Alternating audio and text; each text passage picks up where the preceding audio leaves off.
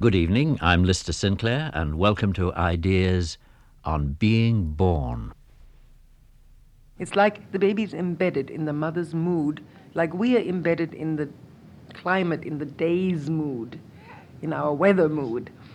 And so when the mother is very miserable and unhappy, the fetus is then overwhelmed as soon as the placenta begins to function and fetus is transfused through the placenta with the mother's hormones and chemical substances. It is not sad, but the mother is sad, and therefore the baby gets this depression infused. I think this is something that women have known themselves for a long time if they will become aware of it. And what we as women have to do is to help other women understand that they know more than they think they know. But you see, women have been indoctrinated for so long with thinking that the things they think they know, the things they imagine are old wives' tales, and that they weigh as nothing beside medical fact. So really, we have to help women rediscover themselves, find their confidence, before they can acknowledge the things they already know. When we speak of the baby at birth as being new, we sometimes forget the fact that he or she is already 9 months old. Folk wisdom allows that the baby is a distinct personality at birth, but perhaps the implications of this sometimes escape us. We may forget that during pregnancy, a real person makes an appearance, that this person listens to the sounds and voices of the world, that the fetus reacts and adapts to the changing environment, and above all, that the fetus responds to the emotional tone of the world that it shares with the mother, the family, and society. In recent years, a number of both clinical and experimental psychologists have begun to claim what many parents already believe, namely that the unborn child interacting with its environment is actually showing a form of consciousness. Last July in Toronto, many of those who have championed this view in the face of academic skepticism joined together in the first International Congress on Pre- and Perinatal Psychology. David Cayley attended the Congress for Ideas and interviewed most of the participants. From these interviews and from our recordings of the Congress proceedings, he's composed a 3-part documentary series entitled Being Born, and tonight we present part 2 of that series, Life Before Birth. Beginnings are always critical. It is at the beginning that any process of development is most vulnerable to disruption, and the nearer to the beginning, the more profound and far-reaching will be the consequences. The events of pregnancy, therefore, have a unique importance for the unborn child. At no other time will the child's environment have as great an influence, for good or ill, as it does during these 9 months. Over the last 40 years, it has been established beyond doubt that the unborn child responds to his mother's emotions. He literally feels what his mother feels. But since he cannot in any cognitive sense understand these feelings, they are for him simply a given, the basis on which he builds his very sense of how the world is. David Cheek is a San Francisco obstetrician who has pioneered the study of how prenatal impressions influence later development.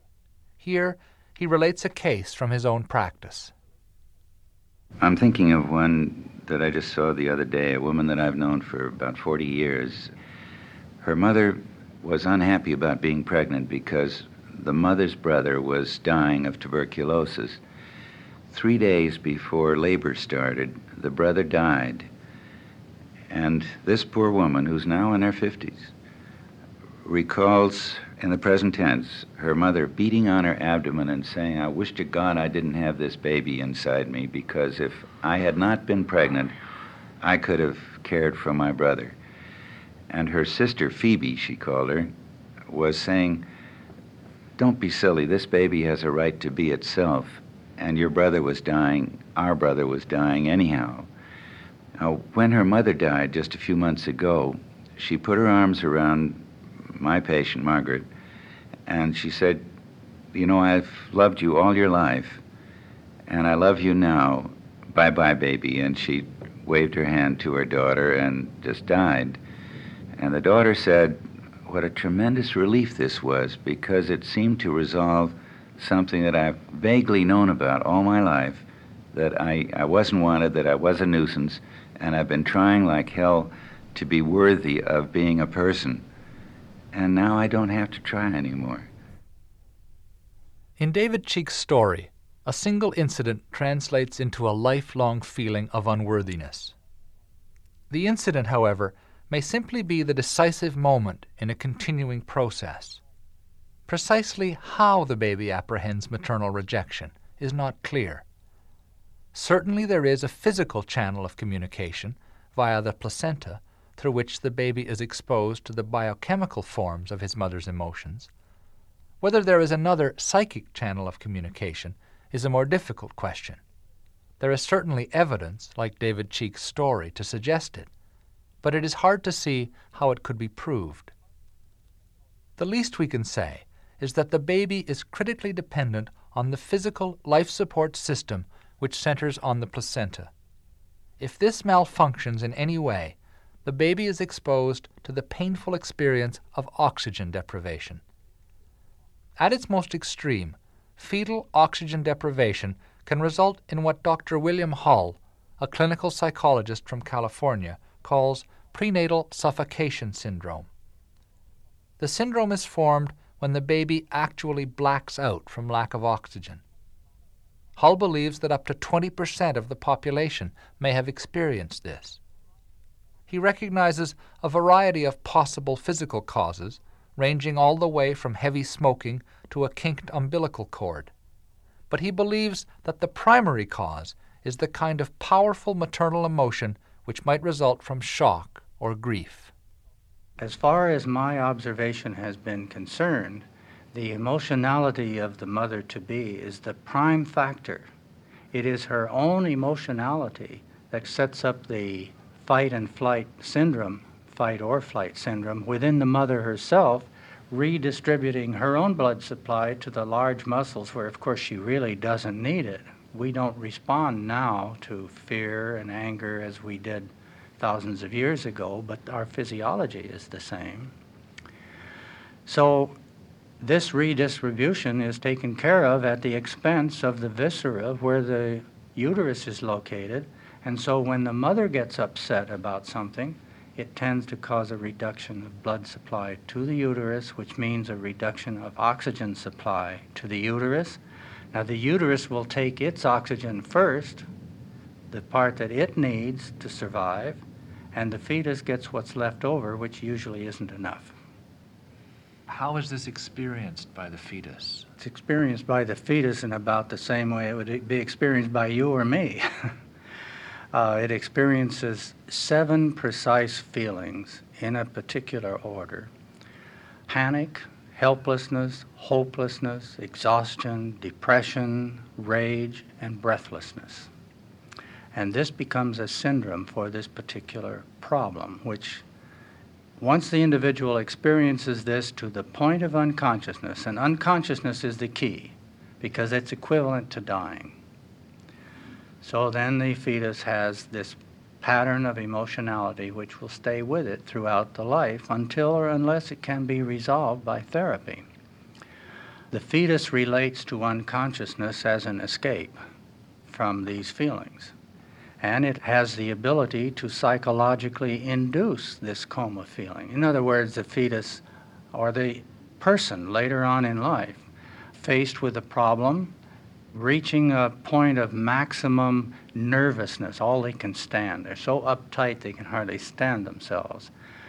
If they can't get out of it any other way, then they sort of withdraw from reality. They sort of turn their mind off. They're not going to be anything. They're going to do anything. They're not going to feel anything. They just want out of it. It's like going to bed and pulling the covers over your head and pretending like the world isn't there for a while. And this provides a relief. What William Hull calls prenatal suffocation syndrome is the result of severe physical or emotional trauma. Many of the events or feelings that might set it up are exceptional. Other effects are more subtle. For example, the effect of a mother's basic attitude towards the pregnancy. In The Secret Life of the Unborn Child, Tom Verney cites a number of studies which have all concluded that this attitude is the single most important influence on how the birth and pregnancy go and how the baby turns out. At the Congress itself, obstetrician David Cheek stated that a 15-year check of his records had revealed that most complications of pregnancy and labor occurred in cases where the mother hadn't wanted to be pregnant to begin with. And Barbara Finn Dyson, a psychotherapist from Palo Alto, California, added the idea that the baby herself knows whether she is wanted. I am now absolutely convinced that a child very early in utero knows if they're rejected or accepted. And I don't mean a time where the mother feels, oh, gee, I wish I weren't pregnant, or maybe this isn't quite the right time, but I mean basic, deep feelings of rejection, of I don't want this baby, I am not pregnant. Denial of the pregnancy is denial of the child. And the clients that I get very often go back to that.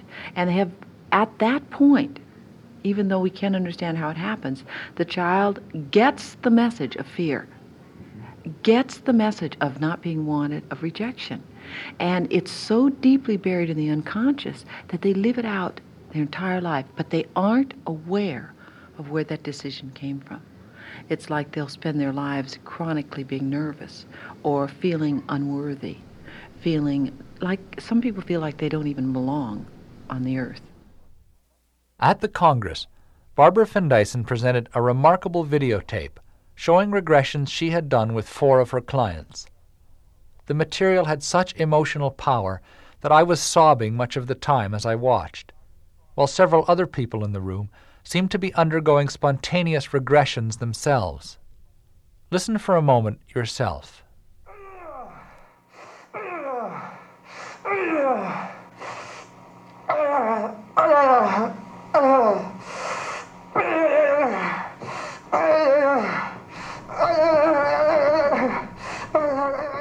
This is Jonathan, re-experiencing the frustration and rage he first felt in the course of a 40-hour labor.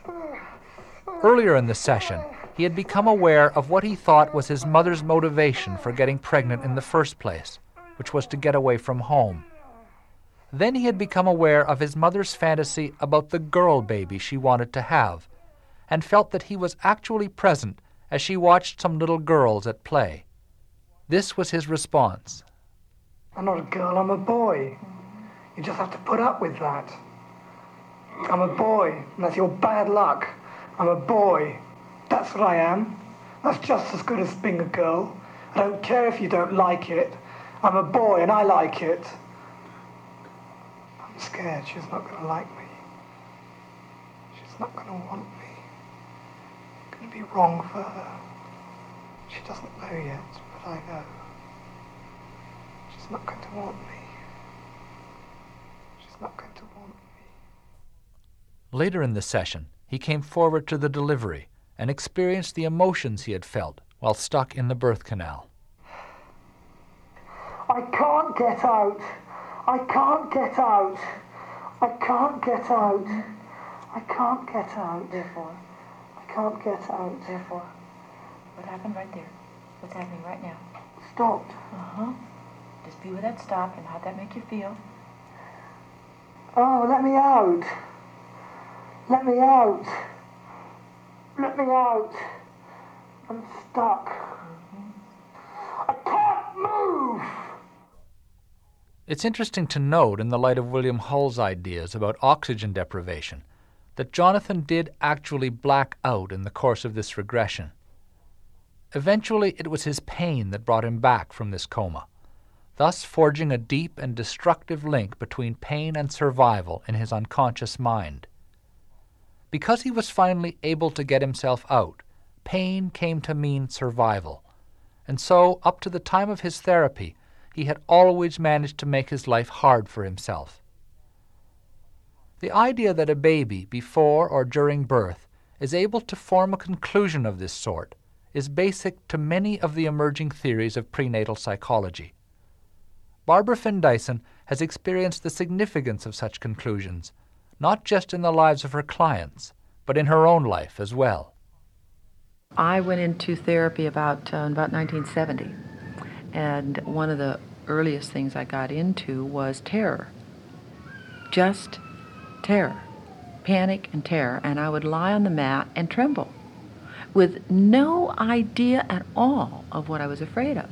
In fact, I remember saying to my therapist once, I don't know what I could possibly be afraid of. No one has ever laid a hand on me. I had a kind of idyllic childhood in a lot of ways. So here I am trembling, just trembling. And it got worse and worse and worse and worse. And one day I started screaming in terror the words, "Don't puncture me."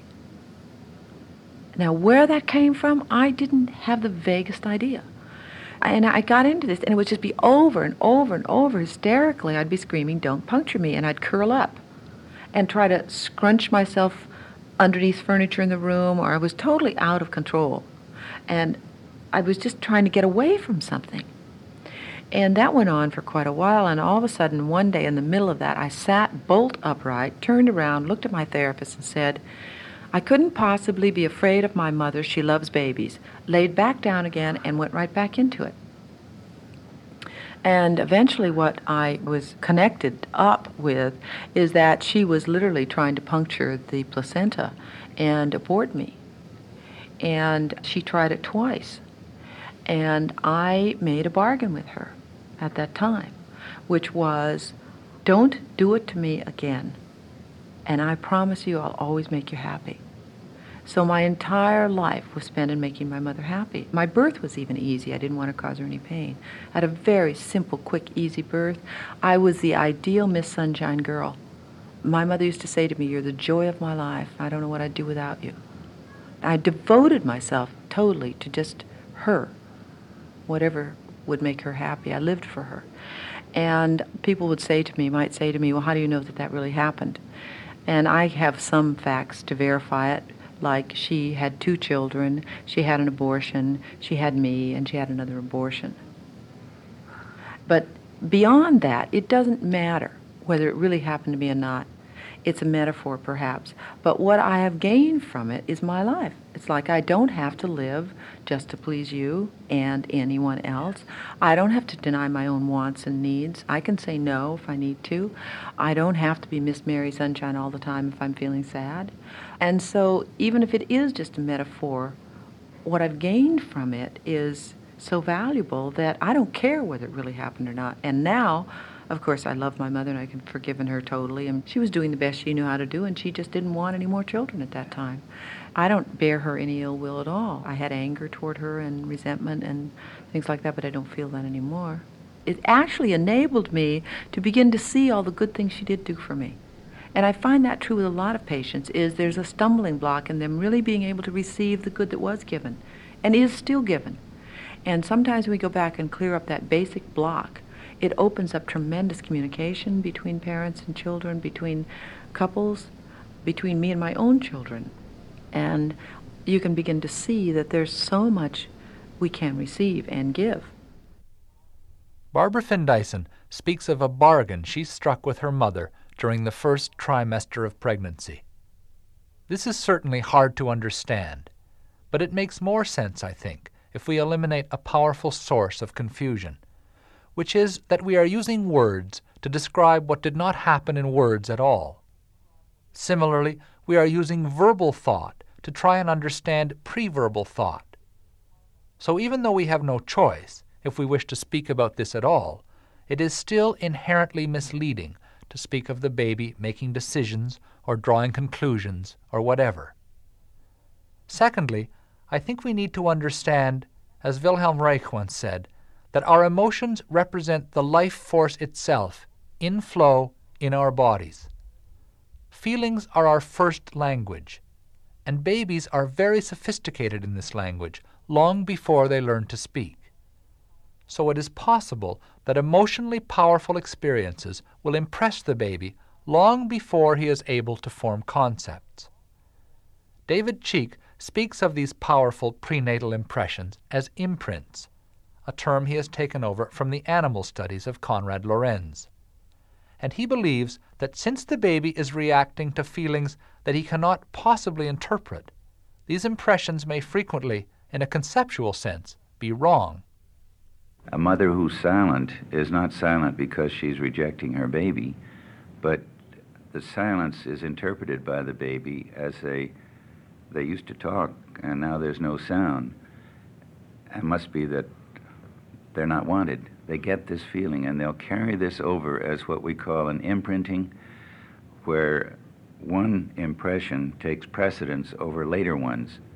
So when the mother holds the baby, nurses it, and says, "I love you," later, the child will feel, "You didn't greet me in the first place," and may reject the mother's breast. In fact, Dr. Verney has pointed out one case where a baby rejected the mother, who didn't want to be pregnant in the first place, rejected her breast, but did accept the breast of a substitute mother, so that it wasn't something that was wrong with the mother's breast. It was just that the baby had imprinted on the impression that the mother didn't love it.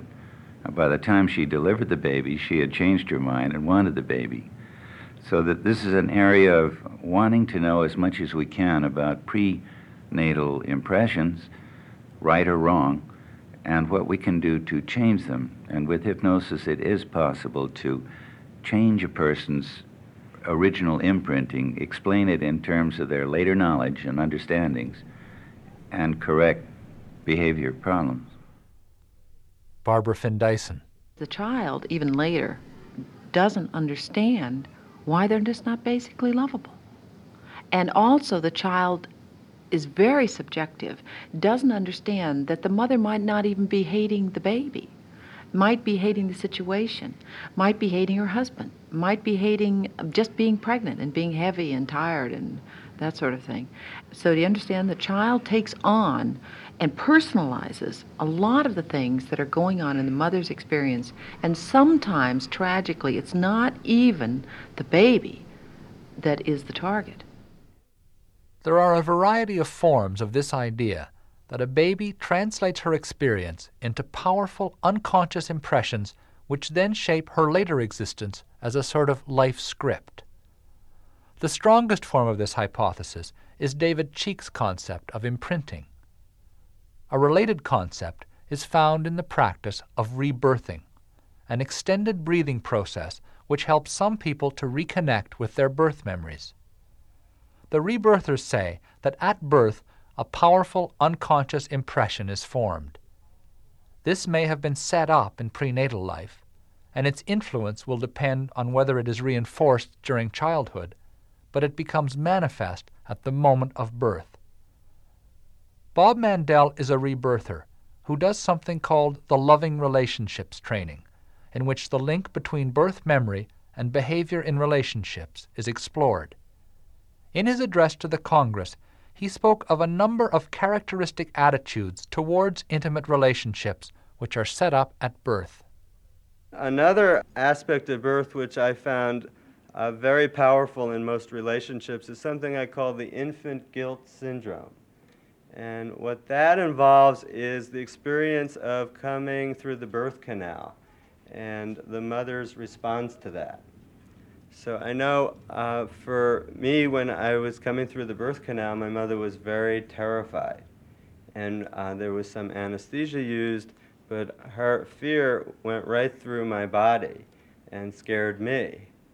And what happened was that a general conclusion began to form in my subconscious mind about my aliveness, my coming into life, my entry into the world, causing my mother pain. And here was my mother, whom I loved and who had nourished me for 9 months, and it seemed like my life was hurting her. And I think a lot of people have that thought in life, that when they express themselves, they're going to hurt someone. When they tell the truth, they're going to hurt someone. If they share their real feelings, it's going to hurt someone.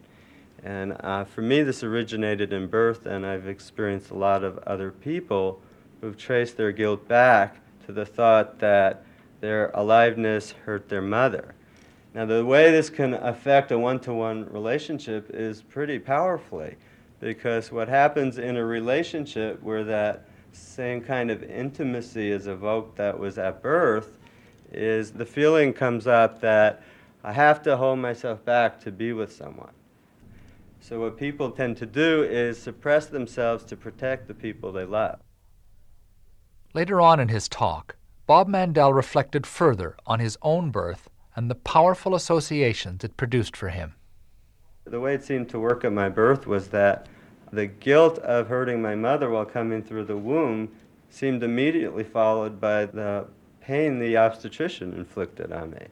There I was coming through and feeling my mother's fear and pain, and then suddenly I was out and this guy was grabbing me and cutting my cord and flipping me upside down. So somewhere in my mind there was guilt, pleasure, guilt, punishment. It's almost like the story of the Garden of Eden is recapitulated at every birth. Come right out of paradise into guilt and into punishment. And I think that cycle is something we don't need to continue to create in our relationships. In the course of rebirthing or other types of regression, people recover memories of events which seem to have set the very direction of their lives. In this context, I think it is important to pick up a point which Barbara Finn Dyson made earlier in relation to her memory of her mother trying to abort her. She said that for her, the question of whether the memory was real was ultimately irrelevant. It was enough that the memory summarized, perhaps symbolized, an unconscious decision which had long dominated her behavior. What mattered was its usefulness, not its factual accuracy. Roger Moss is a British therapist who does a similar type of work as Barbara Finn Dyson. He agrees that primal therapies are justified by their usefulness, and he illustrates with an example from his own experience. When I was experiencing my own birth for the first time, or rather the life in the womb that preceded the birth, I had quite a long spell in which I was quite sure that the flow of the blood in the umbilical cord from my tummy, the significant flow was outwards from me towards my mother. Now, of course, the blood actually flows in both directions, but I was just being conscious and aware of the blood that was going from me to my mother. And as I thought about this, I began to realize that this summed up in a very neat way the whole dynamic of my life. It was as if my mother had wanted me to come into the world for her sake, to minister to her, so it seemed to me, and that I had to give in that outward direction. And so I realized in the end why I became a psychiatrist, that I had to give out. Now, nowadays that's a very useful insight, because when I'm working with people, if I suddenly feel that gathering feeling in my stomach again, I say to myself, I'm doing too much, I'm giving them too much, just hold back and let them do it for themselves. And I switch off and the pain immediately goes. So that's one way in which, as an example of the practical use that these explorations actually are to a person. Roger Moss believes that many prenatal memories are real, but like Barbara Finn Dyson, he also feels that they have a value which goes beyond their mere factual accuracy. The cynical part of myself just says, well, this may be just a very useful symbol. But it's, of course, a symbolization that everybody understands, because we've all been through birth and most people have had some education about birth processes. So it's a very easily available symbol. And it does seem, and we've heard a lot this weekend, about the way in which these symbols seem to be very widespread through our culture, through our history, through our literature, through so many things, that once you ask people to focus on it, they tune into things which are very significant and powerful for them. So even if one is only doing symbolic work, it focuses so much of life in a very simple sort of way. Life is now boiled down to me in a little capsule with one portal of entry of stimulation or hormones from my mother, and I can view life in terms of being in that little capsule, in that little room, that little place, and the next part of the story is that I'm building up to getting out of it. I'm going through an exit which may be blocked temporarily and which I may rebel against, and then I eventually struggle through and get out. And so much of the process of life, of dying or nearly dying, of almost being buried for a bit and then being reborn, seems to be caught up in that once people get in tune with that, they can use it, And what we believe and what we seem to be seeing is that people don't do this in any standard way whatsoever. They do it in the way that then becomes true for them. This is according to their history. It's tied up, it's tuned in on something that is true for them. Barbara Finn Dyson. I feel like the original person is more an experience of the self, and that the ego is something that develops almost after in order to be what the world and the parents expect us to be. In other words, the original being is just experiencing. It doesn't start questioning, why am I alive, or who am I, or all of those heavy, weighty questions. Is simply the experience of being, not caught up with fears of the past, and not worrying about the future. And when the fear comes in from the mother, or the fear of survival that happens to the baby, or the birth trauma, or whatever happens whenever it happens, the fear and the pain that comes in is so tremendous that from then on, once we forget, or the veil is dropped, we spend the rest of our lives coming from survival, which is why so many people feel like they're really not in touch with themselves, or they're really lost or empty inside, or there's a void they're afraid of, and something is missing in their lives. I think what's missing is them. Because they've developed, in Jung's terms, they've developed a persona. They've developed, I've decided what kind of a good little girl my mother wants me to be, or a tough kid my daddy wants me to be, and the society wants me to be something else. And then I think because we've used those facades to cover up a lot of the pain and the fear, well, we don't want to look inside because we have a lurking fear that what's in there is perhaps pretty bad, which is true, but it's not what's basic within us.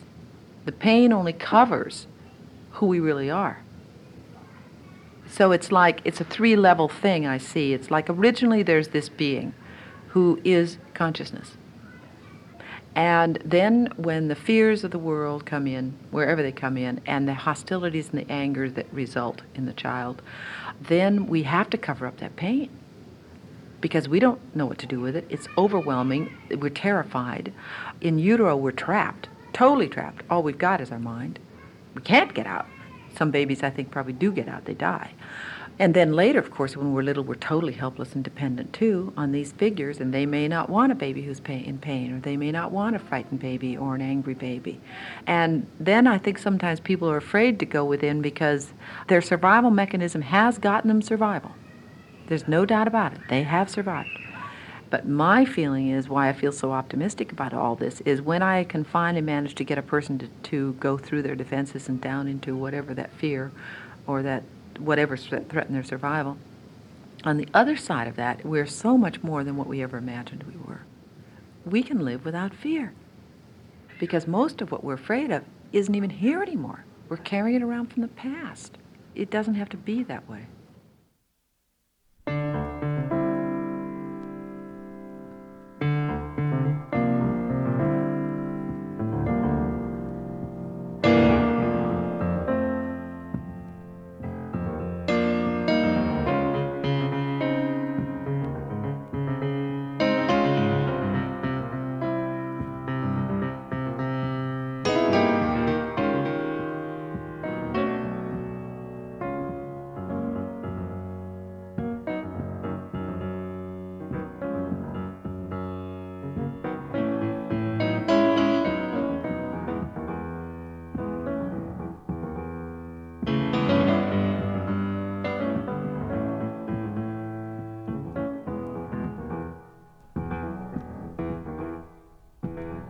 The emergent science of prenatal psychology has produced a remarkable portrait of the relationship between mother and child before birth. Study after study has disclosed the delicate interplay of maternal and fetal emotions and shown the extraordinary extent of the unborn baby's interaction with his mother and his world. This is a considerable achievement, and a positive one, but it is not without a certain irony.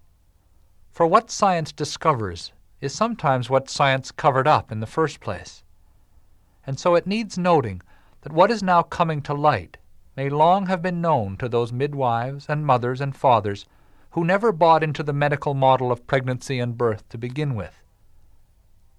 Sheila Kitzinger is a British anthropologist, mother, and childbirth educator who has become a midwife to the whole movement for more natural and spontaneous births. Here she speaks of what women are able to know of their own pregnancies. I think one of the important things is that a woman who is not retreating from her pregnancy, trying to blot it out, becomes aware of fetal movements. She notices that her baby has sleeping and waking times. And that's very important, that there are times when her baby is in a quiet, alert state, and times when her baby is very active and jumping around all over the place, and times when the baby is just really sleepy.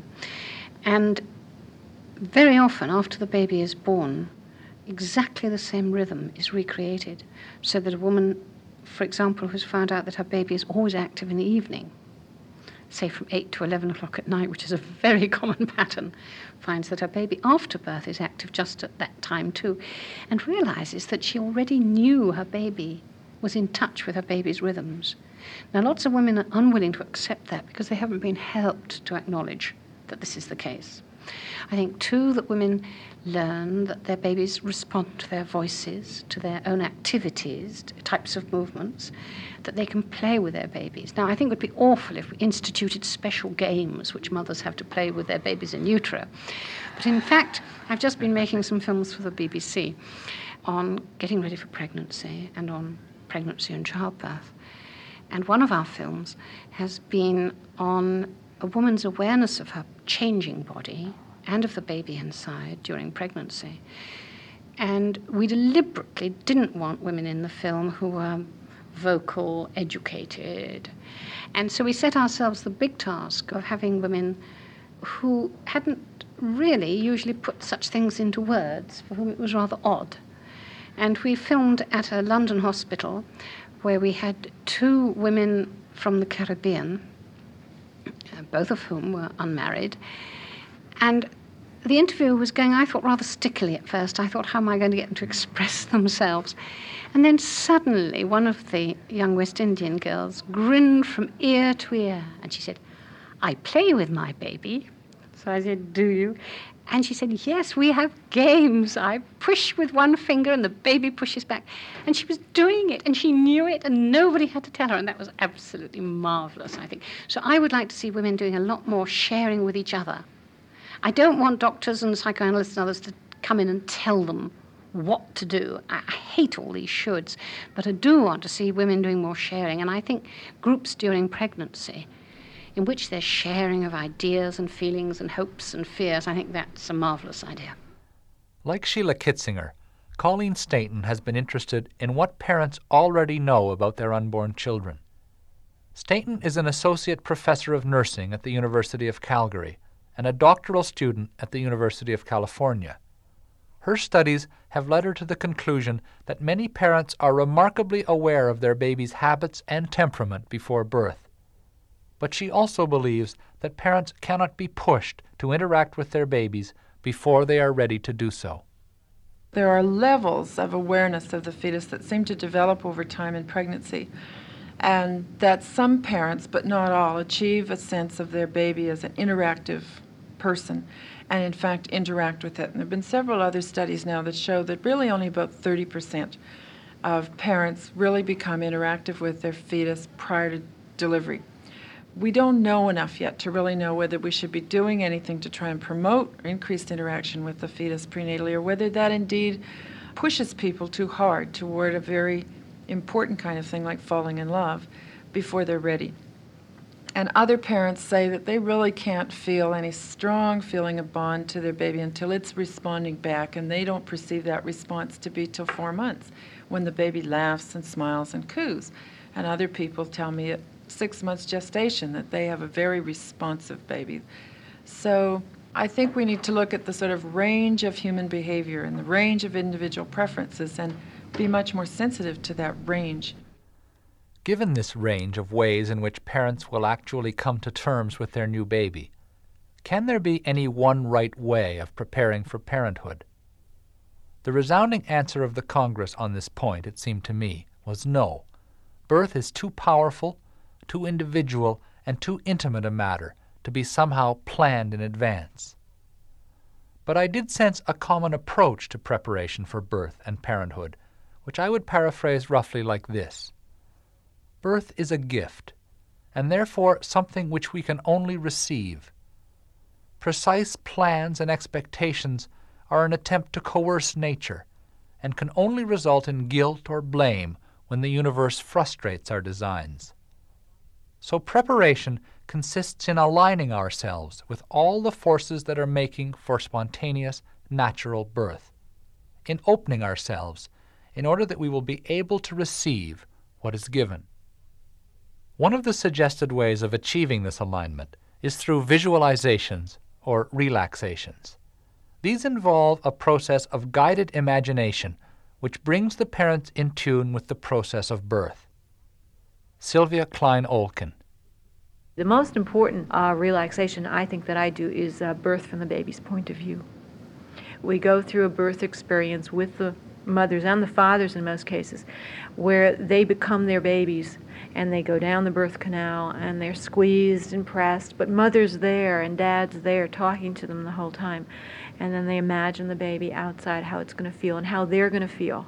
And at that point, then they just, again, communicate with the baby and tell the baby that they're going to be there all during the birth and that they're going to do the best that they can to make the birth easy for the baby. And then they talk to the babies during birth. Yeah, I've coached a number of my students, or I've attended a number of births of my students, and everybody in the room talks to the baby all during the birthing process. The babies come out not smiling, but very peaceful. You know, very rare do they come out really crying and screaming. Sylvia Klein-Olkin calls her preparation for birth inner bonding, and she believes that contact with the baby before birth makes for a more gradual and more natural transition to parenthood. I think it's easier to become a mother or a father because it's not a role that starts quickly the day the baby's born. You've prepared for it. You've acculturated yourself to the fact that you're going to become a parent, and you're talking to the parent as a mother. You know, you're a mother in the 3rd month and you're a mother in the 4th month. Even though everybody else calls you a mother-to-be, you really are a mother. You're mothering the baby inside. So many of my students say, the baby didn't seem like a stranger. I knew that baby. I didn't know what the baby looked like, but I knew that baby. And they seem to have a much easier time adjusting to taking care of the baby, holding the baby, you know, really mothering the baby. Doesn't guarantee no colic, I mean, at all. But it does make life much easier. I see a high percentage of my students, I have a postpartum program too, and then I get to know the babies on the outside. When I meet them the first time on the outside, they turn around and they look at me, eye-to-eye contact, and it's, okay, now I see the body that went with that voice. They know my voice. They know that when I work with their mother and with their fathers, oftentimes the fathers come to all the classes, that they get calm and that the environment that they're living in is nicer. The vibes are better. I have a lot of friends, little ones. Another approach to preparing for parenthood was offered by Pamela Borg, a psychotherapist and childbirth educator from Cambridge, Massachusetts. She calls it prenatal conscious parenting and believes that it should start not with pregnancy, but with conception itself. Ideally, parents might want to consider communicating to the spirit of the child by actually talking to it as if it were a human being and sending it love and letting it know that it will be loved, that it will be safe for it to come into the world, that they're there to give it what it needs, that they're ready to be parents, and that consciousness should be continually communicated to the being from before conception throughout conception. Basically what we're talking about here is love, the importance of love. If a being is conceived consciously and loved and nurtured in the womb, it's more likely to be a healthy, creative, loving being. If it comes into the world feeling unloved and has to struggle all its life to express its true self, it will spend most of its life trying to heal that trauma rather than having that energy free to self-actualize. That's the basic premise. And it's very ancient wisdom. It's common sense in one sense, but most of us, because we're so traumatized from our own past and don't have a strong sense of self or love of self, how can we be there for our children if we don't love ourselves? So I encourage couples to really work on themselves first, to learn to love themselves, to learn to love one another before they conceive, that this is the real primary step in preparing for conception. Make sure you're clear with your own past trauma, or at least get to a strong sense of self where you're not working through your unfinished business, as they call it in the trade, your unmet childhood needs and feelings. You're not projecting that into the life of your unborn child or your child, because then you won't be there to truly support and love and nourish your child for who they are and for their true creative self. A point made here by Pamela Borg, that to become parents we must face our own fears and uncertainties, was also picked up in a talk by Elizabeth Noble. Noble is a physiotherapist and childbirth educator with several books to her credit on preparation for childbirth.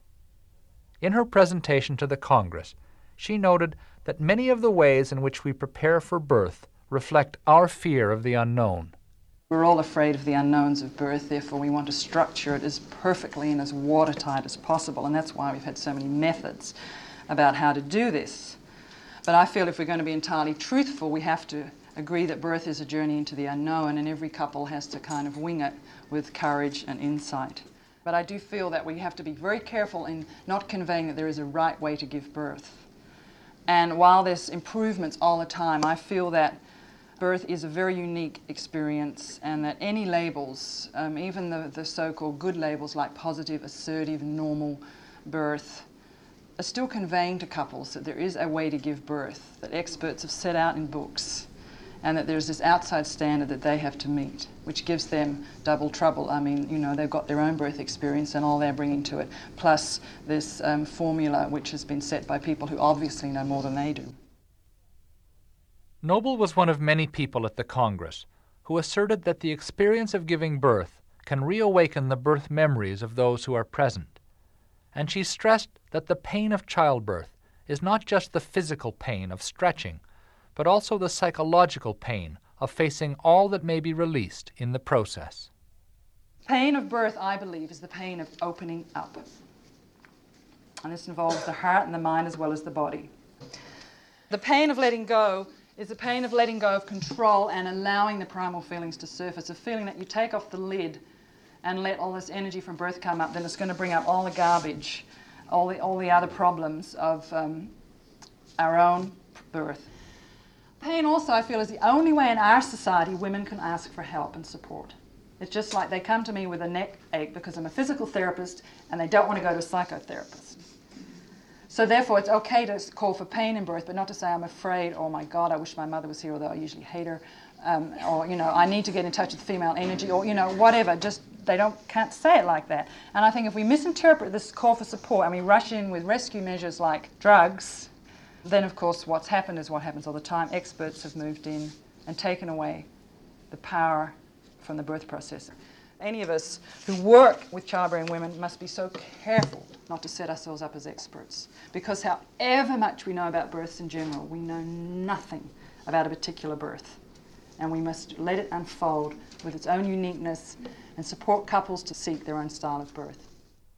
For the uniqueness of each new birth to be expressed, we must let go of the cycle of guilt and expectation which ties us to past births and forces us to relive them. For Barbara Finn Dyson, this means letting go of blame. You have to be really careful, I think, that we don't lay the burden of guilt on mothers. Looking back, we really need to forgive ourselves. And we've made mistakes parenting, but we've done the best we could. And that's why I feel it's so important that we get the information out to parents, because most parents I've dealt with, most parents really want to do the best for their children, but they've been mistaught. And because they were programmed that way, they've just taken a lot of things that are incorrect. But I think that if mothers realize there's somebody listening inside there, there's a real sentient being they're carrying around for 9 months, they would begin to be more conscious of the way they talk to the baby. It wouldn't just be an it. They perhaps would correct ahead of time some of their strong feelings like it had to be a certain sex, and they instead would wish for a healthy baby and begin to talk in welcoming terms, even to the point of explaining, I'm upset right now, but I'm really upset because, you know, the yard work didn't get done or whatever it is, and your daddy didn't do such and such. I'm really not upset about you. To learn to communicate with a baby before birth also requires confidence in oneself as a parent, and this may be hard to acquire in a society where parents are isolated and without cultural support. Mary Sharp is a Toronto midwife whom you'll be hearing more from in next week's program, when the subject will be birth itself. She concludes tonight's program with some reflections on her own growth as a mother. Mothers, in our culture anyway, have to almost learn how to mother because they're so isolated from other women as mothers. It lacks visibility in our culture, mothering. I think that they haven't also had the opportunity of being with other mothers who experience themselves as mothers as they're pregnant. So just as for me, mothering my second child was a lot easier at the very, very beginning. When Jenny was very small, I didn't talk to her. When she was 2 weeks old, I remember changing her. And a friend of mine who was about 60 came over to visit, and Jenny was crying. And my friend Barbara said, "Talk to her, Mary." And I said, "Well, what am I going to say? She doesn't talk back." And she said, "Well, you don't have to say anything, just goo-goo gaga. Hello, Jenny." And I started to try it, and this dear friend of mine taught me how to mother Jenny in a certain way.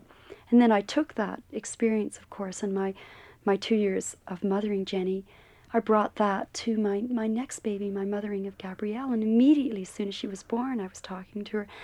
And then I think of Martha being born this time. As soon as she was born, we knew her name would be Martha, if she was a she. And it's really interesting that people have said at that conference that women really know what sex their babies were. And I felt this time that, and through dreams, that she would be a girl.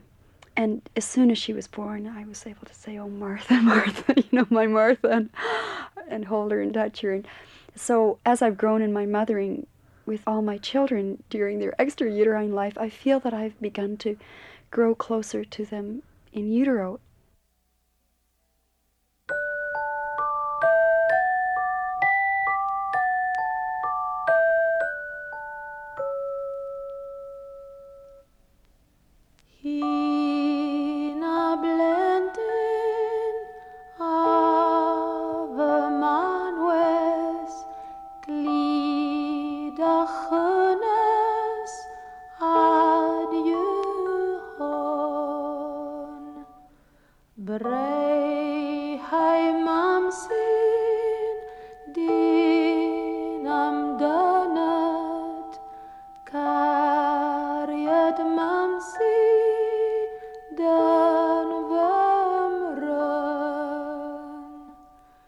On Ideas tonight, Being Born, prepared and presented by David Cayley.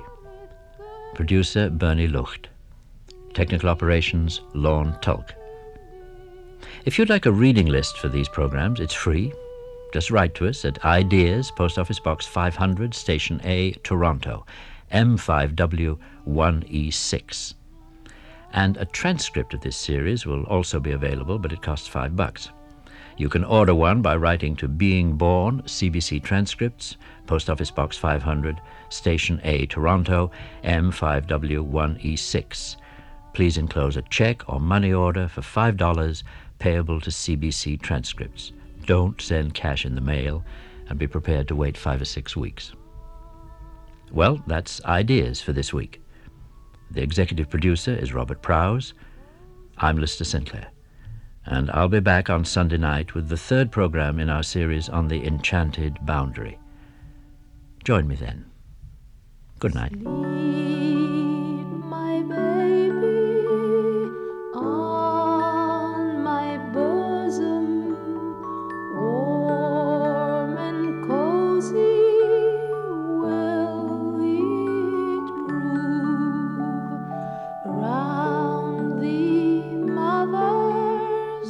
Arms are